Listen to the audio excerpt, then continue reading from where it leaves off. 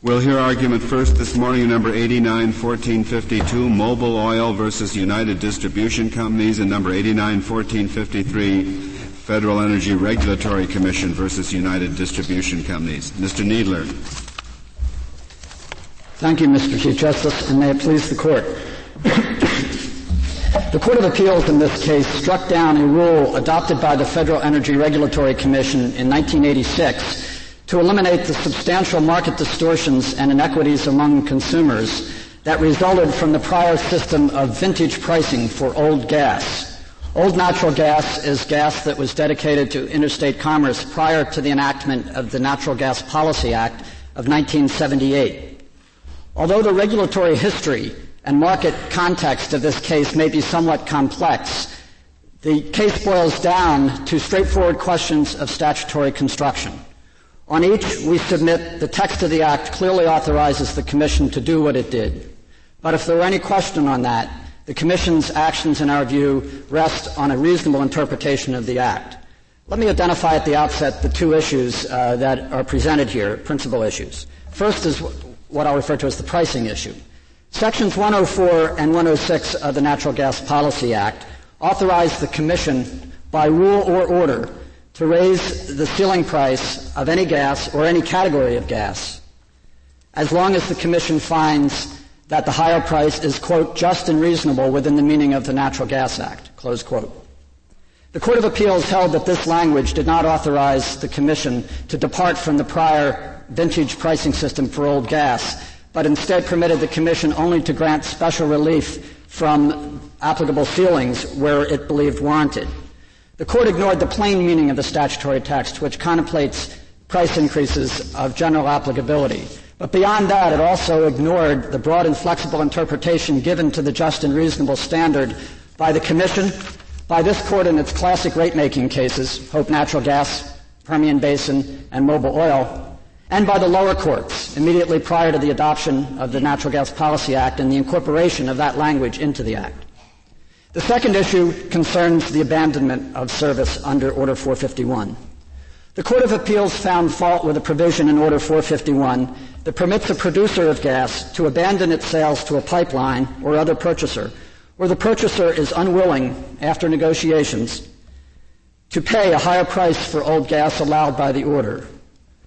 Mr. Needler, may I ask you about the abandonment question that we have in front of us?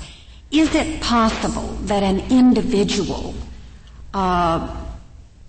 plaintiff could come in and challenge an abandonment and assert specific grounds and get a hearing? Do we know whether that's possible? Well, the Commission's regulations the answer is yes. The Commission's regulations specifically provide for the filing of complaints.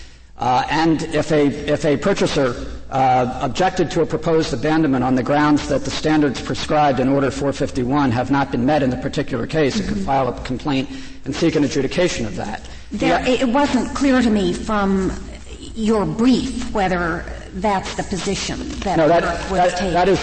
That is clearly our position. Let me just explain the setting for that. Yes. What the Commission, the standard for abandonment under Section 7B of the Natural Gas Act, the Commission may authorize abandonment if it concludes that the present or future public convenience or necessity warrants the abandonment, and it also says after due hearing.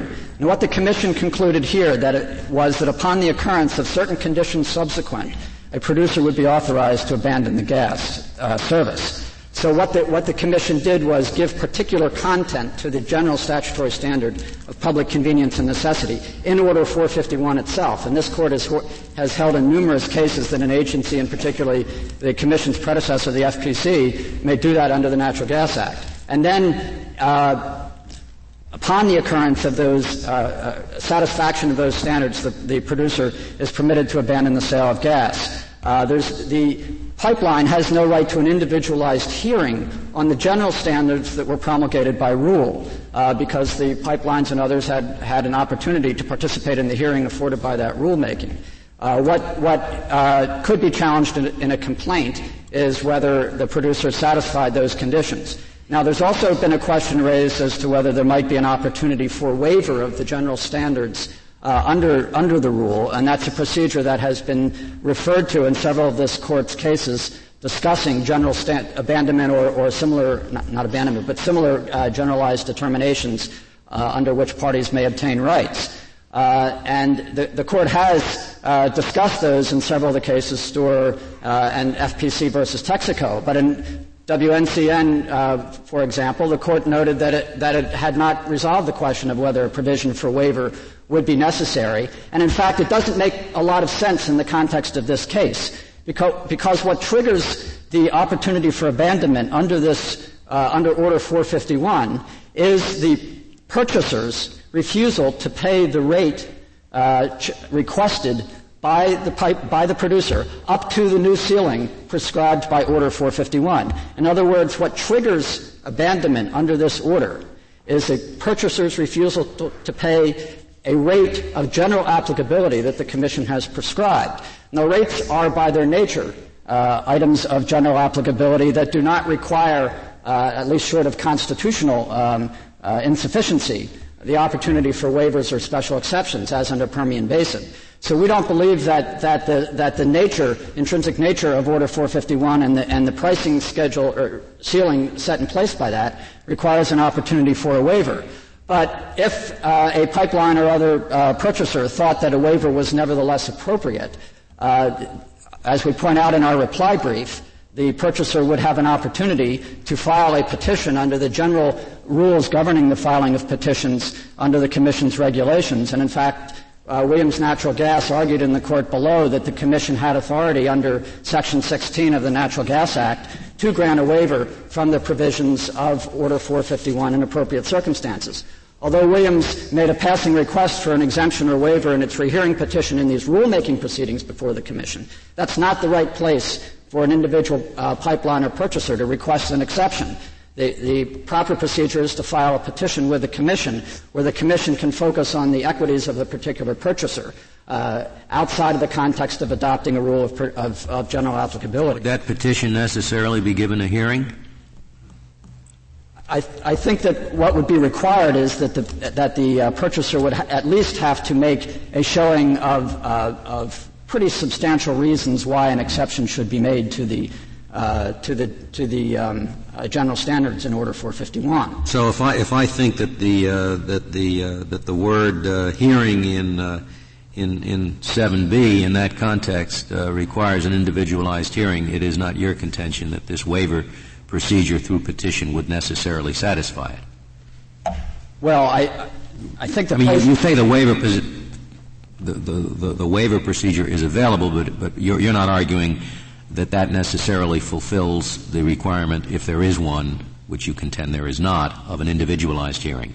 Well, not across the board, but in the context of this case, again, going back to what this Court said in FPC versus Texaco, which concerned the same sort of argument about a right to a hearing under Section 7C of the Natural Gas Act. And what the Court said, it was fine for the Commission to weed out at the threshold solely by virtue of not satisfying the standards in a rule adopted by the Commission, various private entities that were applying for special relief. But it left open the possibility of applying for a waiver. I think the same thing would apply here. What the pipeline could not contest in such a hearing is the general standards set forth in the rule itself, because again, those were adopted after due hearing in the rulemaking proceeding on the order itself, which is again the conclusion the Court reached in FPC versus Texaco. What the pipeline could request in such a waiver application would be to show that his particular condition so departed from the premises of the order that special relief was warranted. Now, again, I'm not in a position to speak on behalf of the Commission as to what its response would be to a particular waiver application. My only point here is that the Commission's regulations do not foreclose it, and that none of the respondents in this case has pursued the procedure that would be appropriate under the Commission's regulations to present that claim. Mr. Needler, perhaps it isn't significant, but we're talking about kind of an abandonment of a particular customer rather than abandonment of service, in the sense of the supply of gas doesn't come off the market, it just goes to some other purchaser, doesn't it?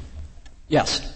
In fact, under the good faith negotiation procedure set up by the Commission in Order 451, the producer may not abandon until it has entered into a contract with another purchaser to purchase that same gas. And the Commission deemed this to be an important protection in the public interest, public convenience and necessity, because it assures that the gas will remain in the market and not be lost forever. And it's that purpose that, in our view, lends considerable support to the Commission's approach, because not only has the Commission determined from the overall needs of the market that it's proper to release that gas to a new purchaser under the circumstances, but even comparing the two competing purchasers, as it were, the existing purchaser and the new purchaser, the Commission has concluded that if the new purchaser is prepared to pay more or under more favorable circumstances for that particular gas, that as between those two purchasers, the subsequent purchaser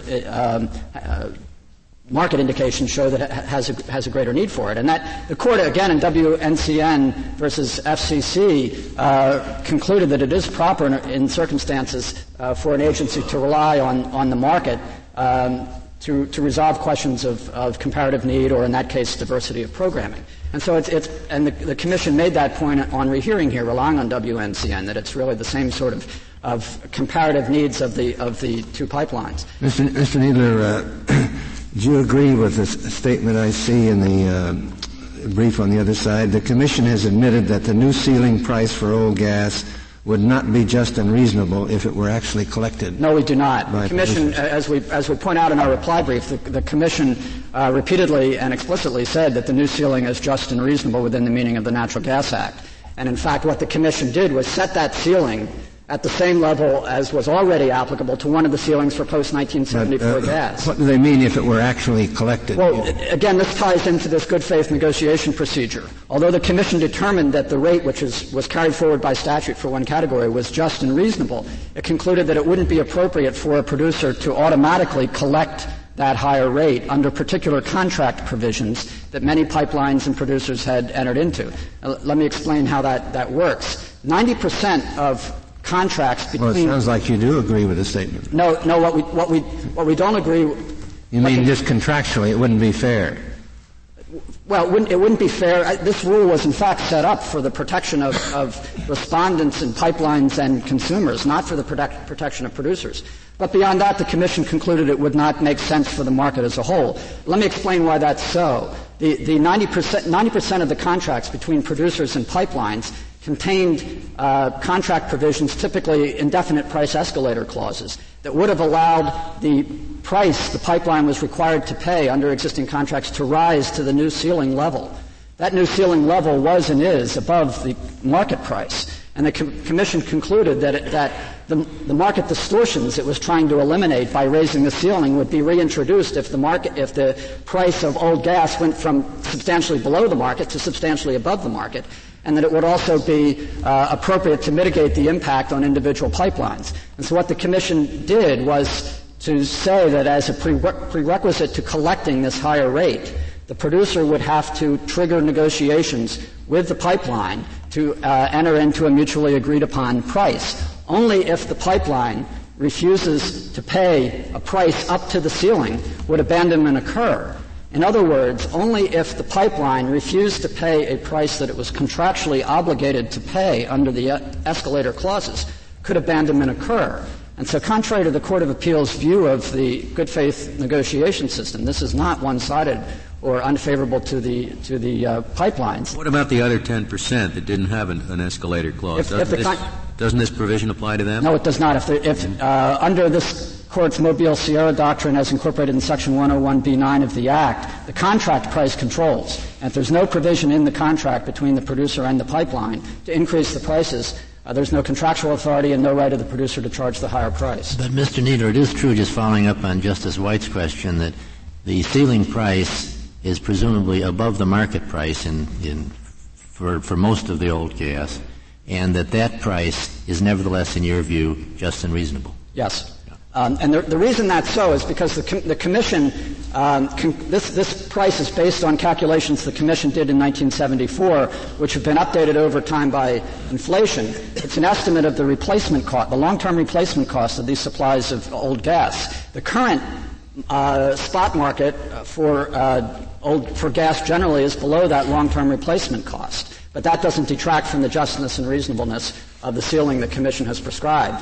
And in fact, the Commission also concluded, strongly reinforcing this, that the new price ceiling and allowing the prices to increase would elicit 11 trillion cubic feet of additional supplies of old gas, which would compete with new gas, bring down prices, and stabilize the market.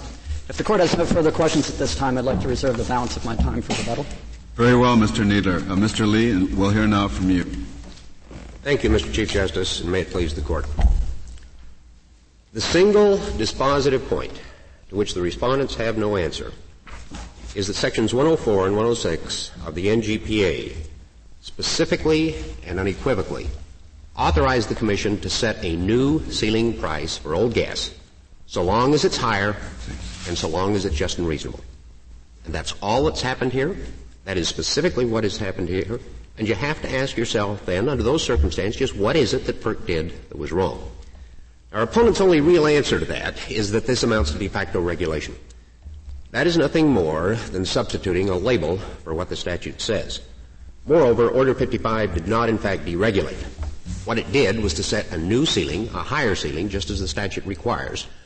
But regardless of what happens to the market, in the event that it might go above the ceiling, that is still a ceiling and therefore still a regulated price. The oft-repeated assertion that the effect has in fact been to increase the prices of old gas is totally beside the point. Consumers do not buy old gas as such, and the price that consumers pay at the burner tip for the mix of old and new gas that they in fact buy has in fact significantly declined since Order 451.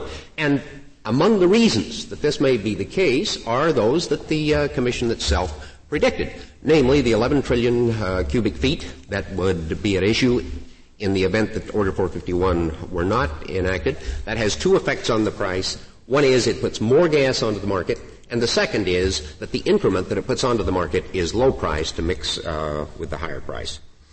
The contention that Congress relaxed the pricing structure only for new gas while carrying forth the existing vintages for old gas, and that was the compromise that Congress reached, is true as far as it goes, but it tells only half the story.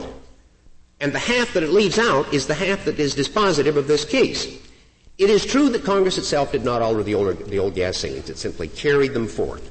But in words that could not be more plain, in Sections 104 and 106, it gave the Commission the authority to exercise its traditional NGA authority to decide just and reasonable ceilings and to alter those ceilings in light of subsequently changed conditions in the event it chose to do so.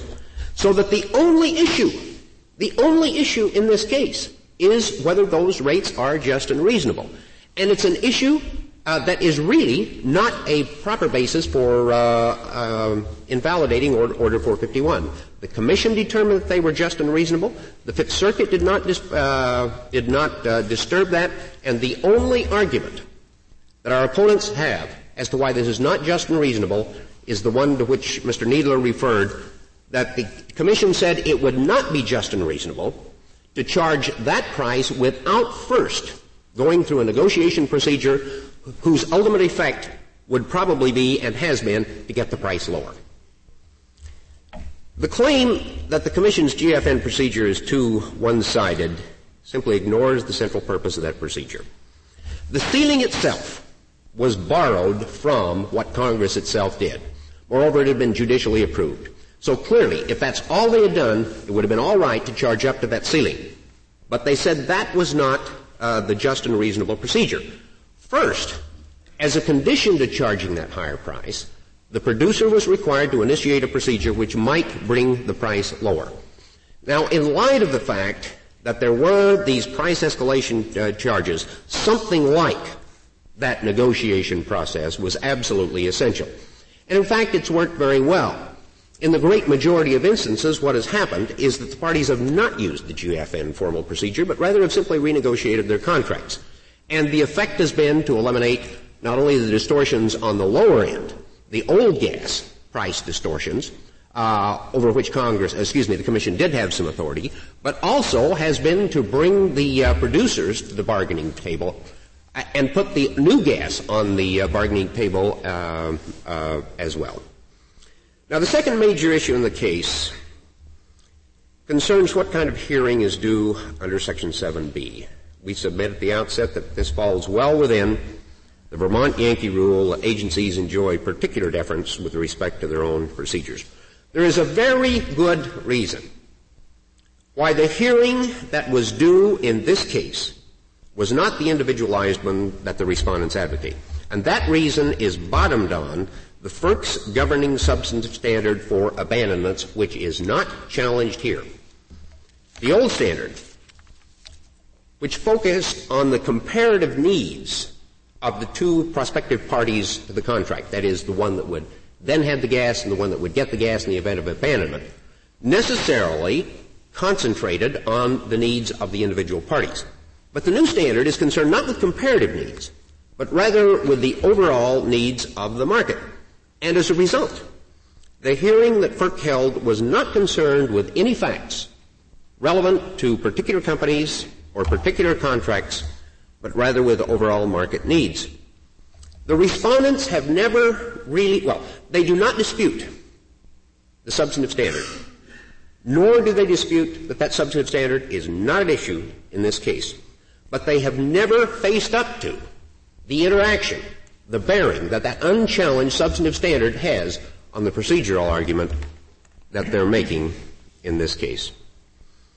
Finally, the Court has held on several occasions that generic hearings do satisfy the statutory requirement that there be a hearing, and that is particularly appropriate in the context of this case where the statute says due hearing. And that language, just by its nature, implies a great deal of discretion in the Commission in determining what kind of a hearing is due. To what Mr. Kneedler said in response to Justice Scalia's question about whether there would be opportunity for not only consideration by the Commission but also the hearing, even if we assume that an individualized hearing is required, which has not been decided really, and even if we assume that the Commission wouldn't grant it, and that has not yet been determined, that issue ought to be decided, if at all, at such time that anyone actually asks for a hearing. Then you still have the question, or you still have the point, that the proper remedy is simply to let them go back, and if they are entitled to a hearing, then FERC will be obligated to give them a hearing. But you don't upset the entire pricing provisions of Order 451 for that reason. Mr. Chief Justice, unless the Court has questions, I have nothing further. Thank you, Mr. Lee. Ms. Holliday, we'll hear now from you. Thank you, Chief Justice Rehnquist, and may it please the Court. This is not a basic rate case. This case involves an effort by the Federal Energy Regulatory Commission to overturn the pricing and regulatory policies for natural gas prescribed by Congress in precise and detailed language set forth in the Natural Gas Policy Act and the Natural Gas Act. In Order Number 451, the Commission has taken three interrelated actions that are directly contrary to the plain language of those statutes.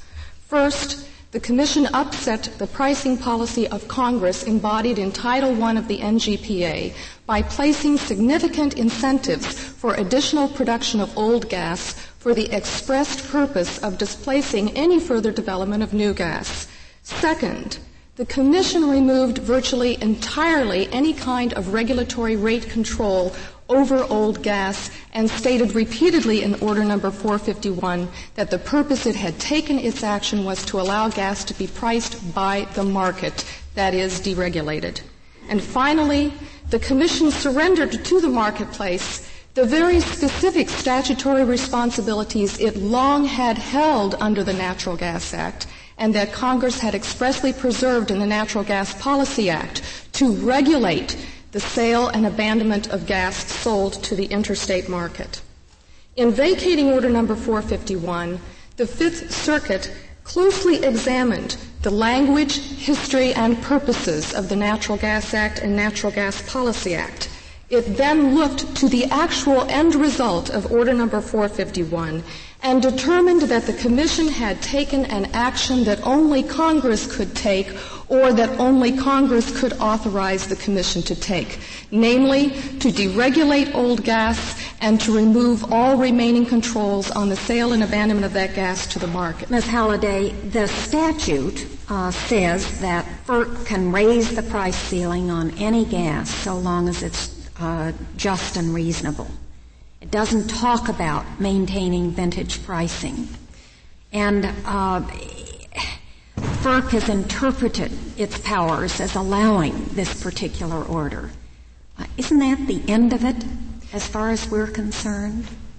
It cannot be the end of it unless, of course, we ignore the statute as a whole. Now, what should be made clear at first is that Sections 104B2 and 106C did not just carry forward the just and reasonable rate-making authority that the Commission previously had in the Natural Gas Act. It changed that authority by stating that the Commission could only raise rates. It did not allow them to lower rates. In the past, when the Commission could raise or lower, it could take a much more involved role in trying to make gas market responsive. The limitation of its authority only to raise rates suggests that Congress had some different purpose in mind than in the past. The second thing is the Commission itself repeatedly interpreted this provision to state that it required that it provided an outlet, rather, for those producers whose actual costs of production exceeded the average ceiling prices set by Congress, and thereby would, without relief, have a unconstitutional.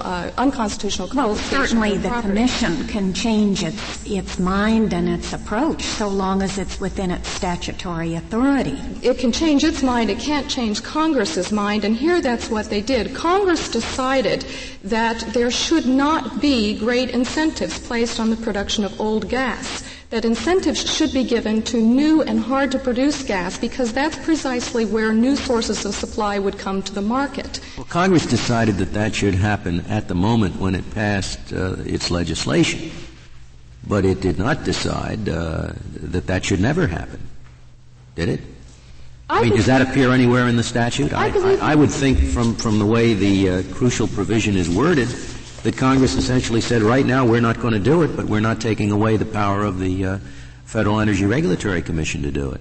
And yet the Federal Energy Regulatory Commission also ruled in Order 72 that one of the key components of the overall pricing scheme of the NGPA had been the continued availability of Sections 104 and 106 to old gas. Now, what the Commission has done here in Order 451 is it has melded together approximately one-half of all of the pricing categories that Congress established, and it has set a rate that is equal to an incentive rate the Commission set under another provision of the NGPA, 107C5.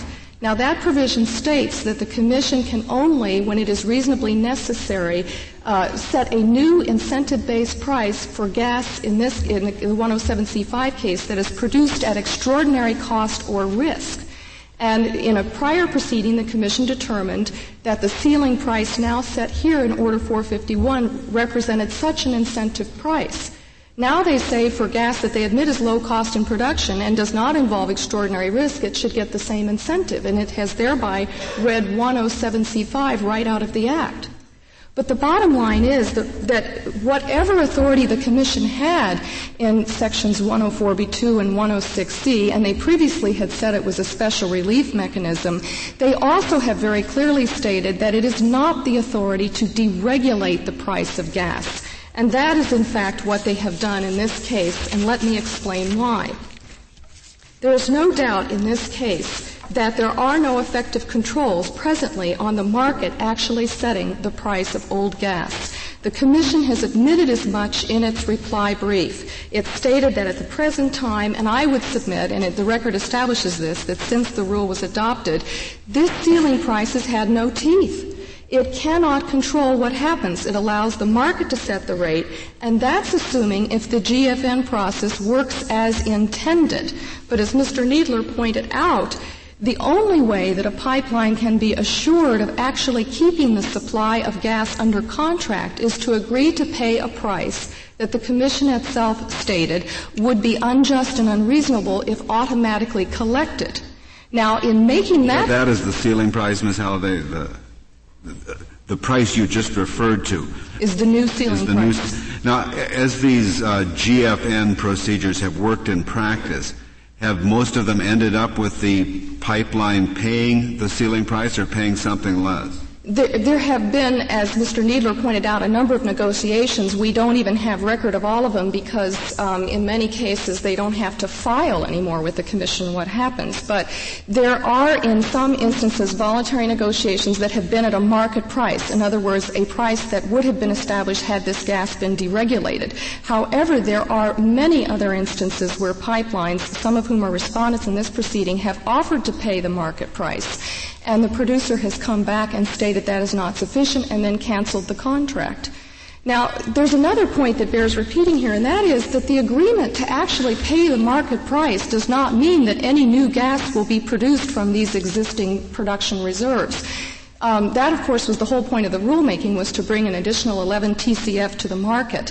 But if any change in the contract term is offered by the pipeline purchaser, that can be grounds for the termination of the contract by the producer. So if the pipeline purchaser states to the producer that I will pay the new ceiling price that is admittedly now nearly twice the spot market price for gas, but in return for that agreement, I would ask that you agree to actually produce more gas from these reserves, that could be viewed as a change in contract terms and would enable the producer to walk away from the contract. Furthermore, nothing in this rule even requires the producer to actually produce any more gas. When you say the pipeline offers to pay the market price, that suggests that the price it's paying under the contract is lower than market? In many cases, the prices were lower than market. They had so you have really three kinds of prices. One, the contract price, which is lower than market, then a market price, and then a ceiling price, which is above market? Yes, quite grossly above the market, ever since the rule was adopted.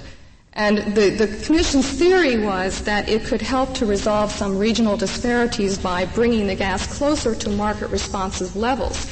Now, the interesting thing is that Congress— Which it has succeeded in doing.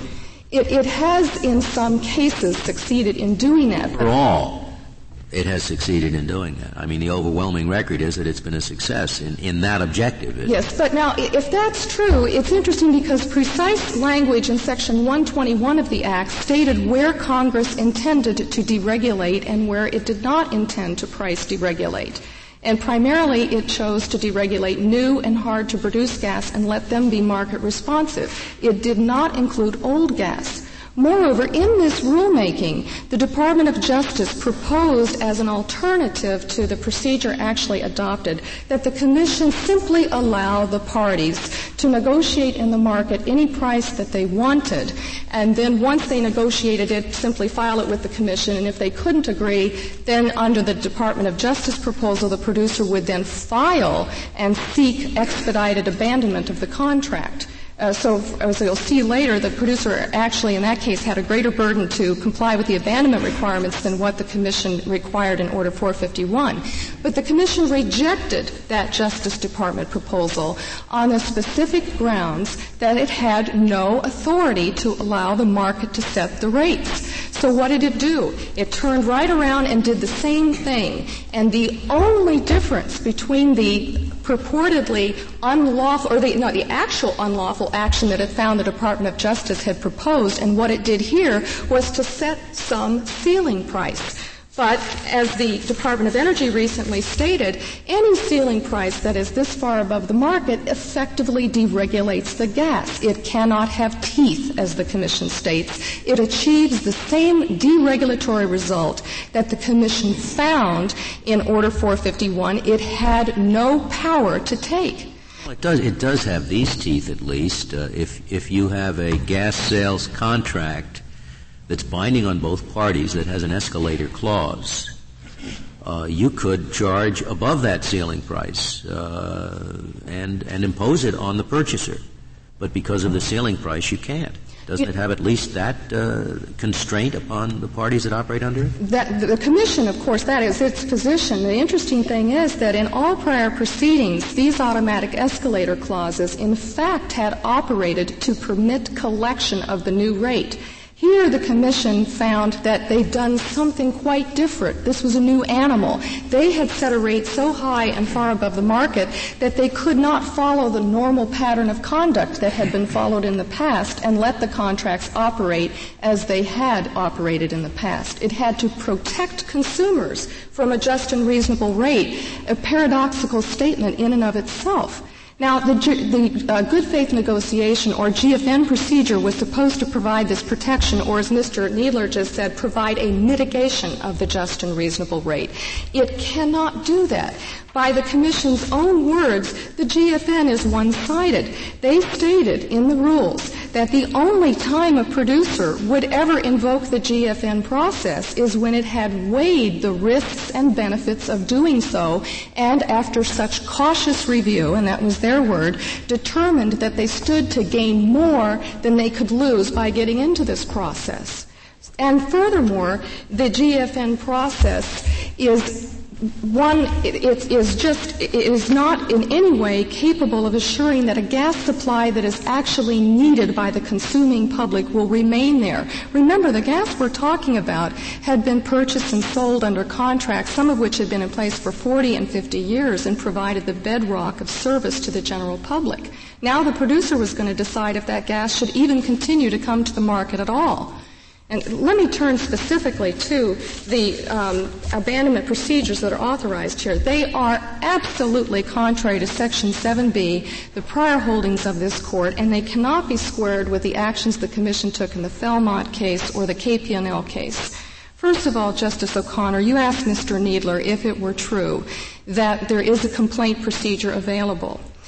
Nowhere in the rulemaking did the Commission ever mention that complaint procedure. The first time we heard about it was when we received their brief in this case. And all they have stated on brief is that we can file such a complaint with them if we prove that the producer did not comply with the good faith negotiation procedure.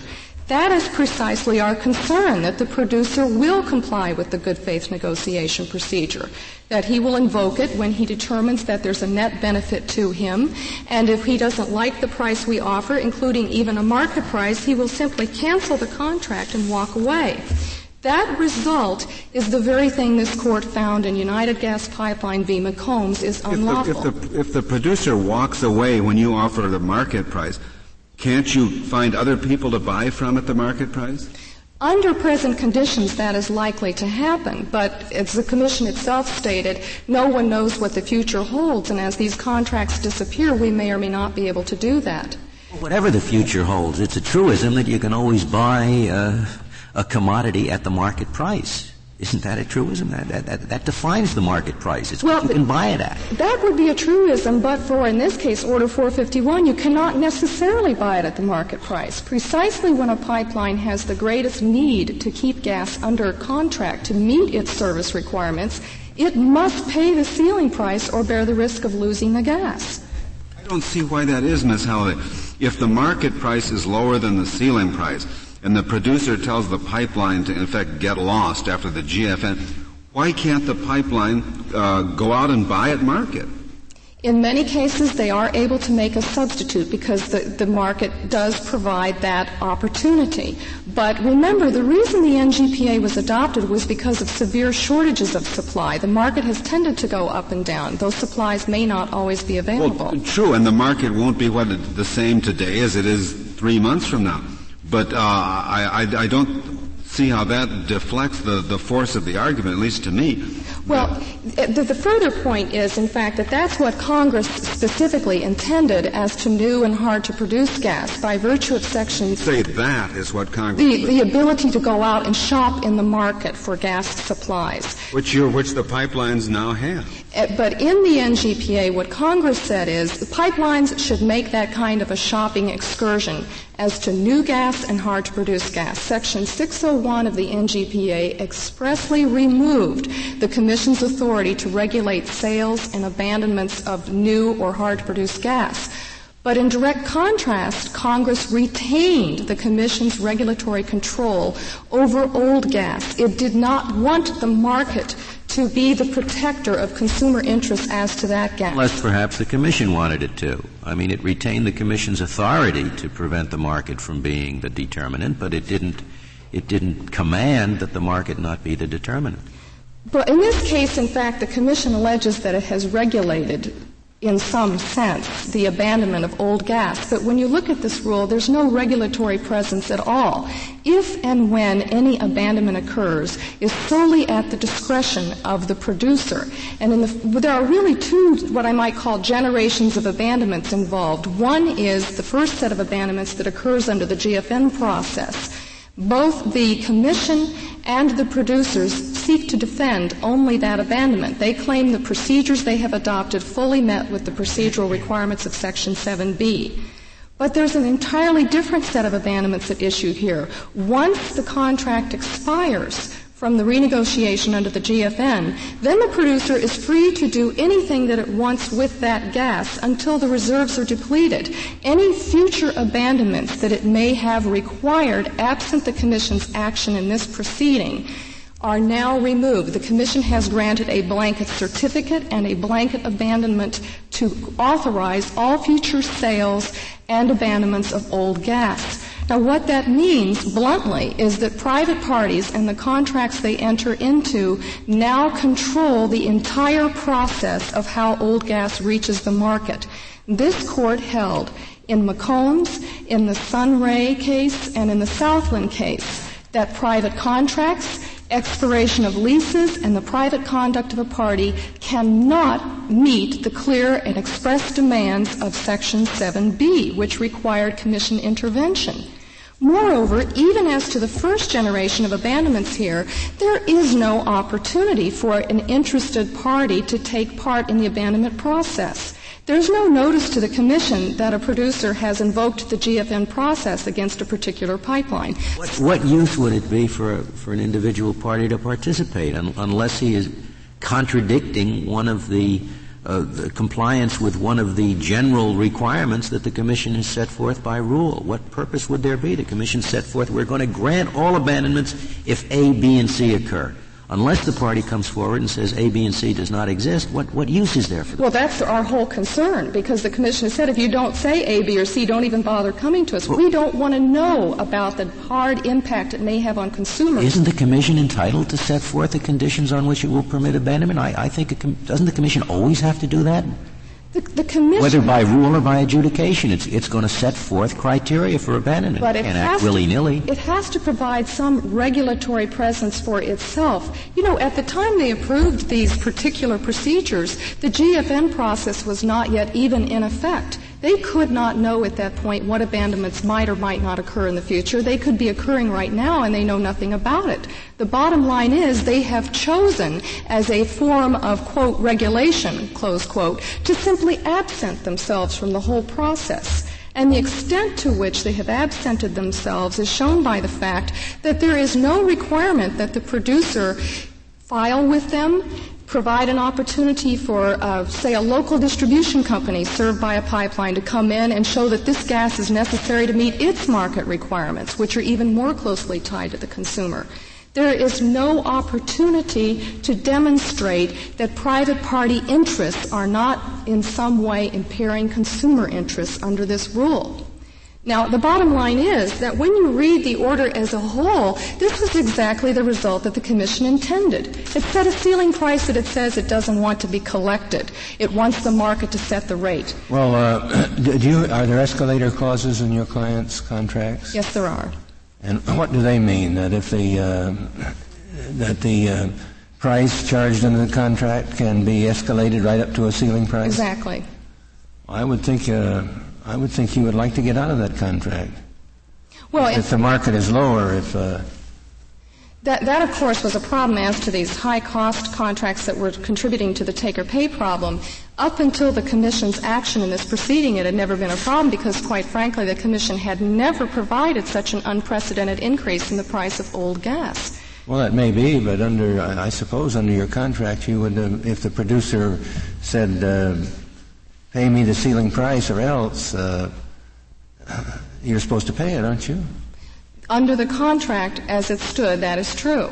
But you see, the difference is in Order 23, which was issued... Well, yes, but if a producer had said to your clients either pay the ceiling price or not, or the contract is canceled, I suppose you'd prefer the contract was canceled. In some instances, that might be true, but where you... What instances wouldn't you? Well, when you are, for example... Because if the contract's canceled, you can automatically go get gas at the market. But you can't always buy the volume that you need or when you need it. And so the problem is that we had... Well, I know, but are you saying then you would stick to the contract and pay the ceiling price? There have been instances when respondents have had to stick to the contract because they needed the gas supply. And see, the interesting thing is that the Commission keeps talking about the fact that automatic collection is a bad thing because it causes market distortions that are just as unjust and unreasonable, they say, as the old vintage structure did. But the bottom line is the only way you have any assurance of keeping this gas under contract is to pay a price that they say should not be collected. The good faith negotiation provision is really in your favor. That was their statement, but any kind of a hard look at that indicates it cannot be. We offered a number of changes to that procedure. I know, but if there hadn't been that process provided for, why the producer is in charge anyway. He can just say, pay up to the ceiling or not. If you want out, why get out. And had there not been that process, the Commission would have taken an action that it itself conceded was unlawful. It defined the wait a minute. The Commission What's the basis for that statement? The Commission stated that the GFN process is an integral component of the rate itself. It is essential to the justness and reasonableness of this rate. Therefore, while they now claim that it was put in for our protection, and they certainly hoped that it would operate that way, they knew they had to have that rate there, that condition and procedure there, to make the rate they set just and reasonable. They've never done anything like this before because they had never provided this type of a price increase for old gas. The interesting thing is that what they did here is they wiped out in one fell swoop not only all vintage prices for old gas, but one half of the pricing categories that Congress established on the face of the NGPA itself.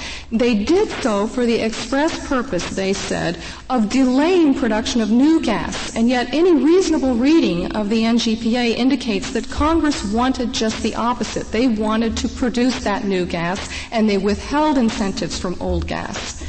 Then, when you look at the operation of the procedure established, there's no fundamental difference in how this rule operates and the way the Department of Justice proposal would have operated that they proposed. It allows, if it goes according to plan, for the market to set rates. Congress expressly refused to let the market set rates for old gas. It did not include old gas in Section 121, which is the deregulatory provision.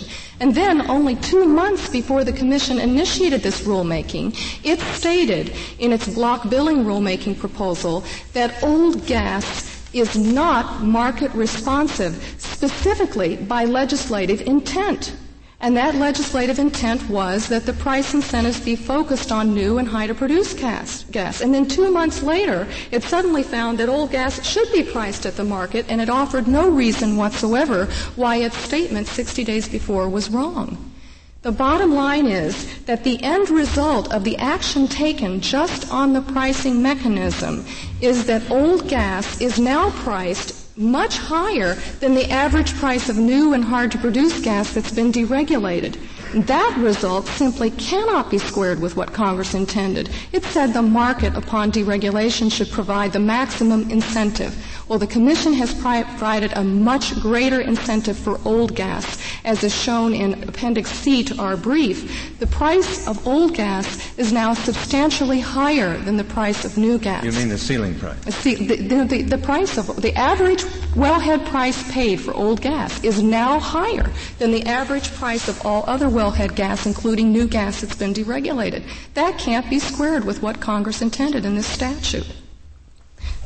Every aspect of this order, as the Court of Appeals found, was designed for one reason. The Commission decided it just wasn't wise anymore for them to exert any kind of a regulatory presence over old gas. Well, if the market, if you say the Commission really deregulated and said the market is going to set the price for old gas, is that what you're saying? Mm-hmm. And they deregulated new gas, Congress deregulated new gas. Well, all right. So I would suppose new gas is going to be sold at the market, isn't it?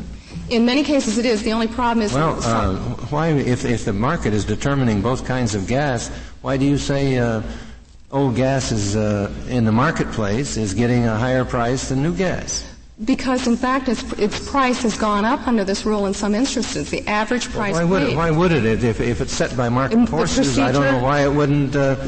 The procedure apparently isn't working in all respects as they anticipated. You see, that's the best that could be hoped for here. The best thing that could happen if this rule operated as intended would be that the price of old gas would actually be deregulated. But there was something worse here. If you needed the gas, the only way you could keep it was to actually pay the ceiling price, and then you were paying, as the current circumstances are, twice what the market allowed. Ms. Halliday, Congress wanted this great disparity in the prices and a much higher price for new gas at the time the statute was passed, which was a time of severe gas shortage, which has been transformed or was transformed into a period of gas glut, was it not? That's true. And this is what the Commission is doing, is scrambling to take account of those vastly altered situation. Which Congress allowed it to do by giving it, although it said we won't deregulate, if you want to use that word, old gas now. Congress, in the sections that are central to this case, did not take away the power of the Commission to do that.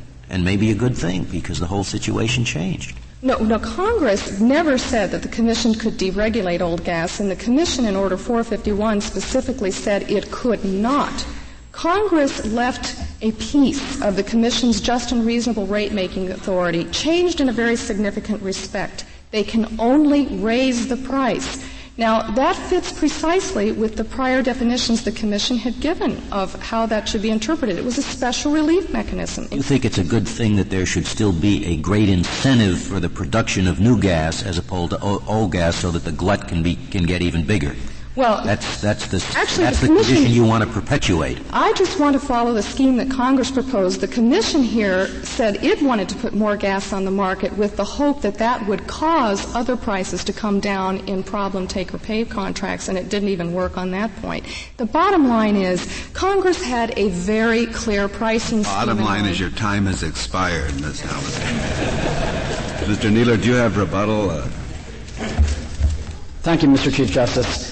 Justice O'Connor is correct. The plain meaning of the statutory text here answers the question. The Commission is expressly authorized to increase ceiling prices if they're found to be just and reasonable within the meaning of the Natural Gas Act. Mr. Kneeler, could you explain the apparent contradiction that the Commission says a ceiling price is just and reasonable but does not allow it to be charged?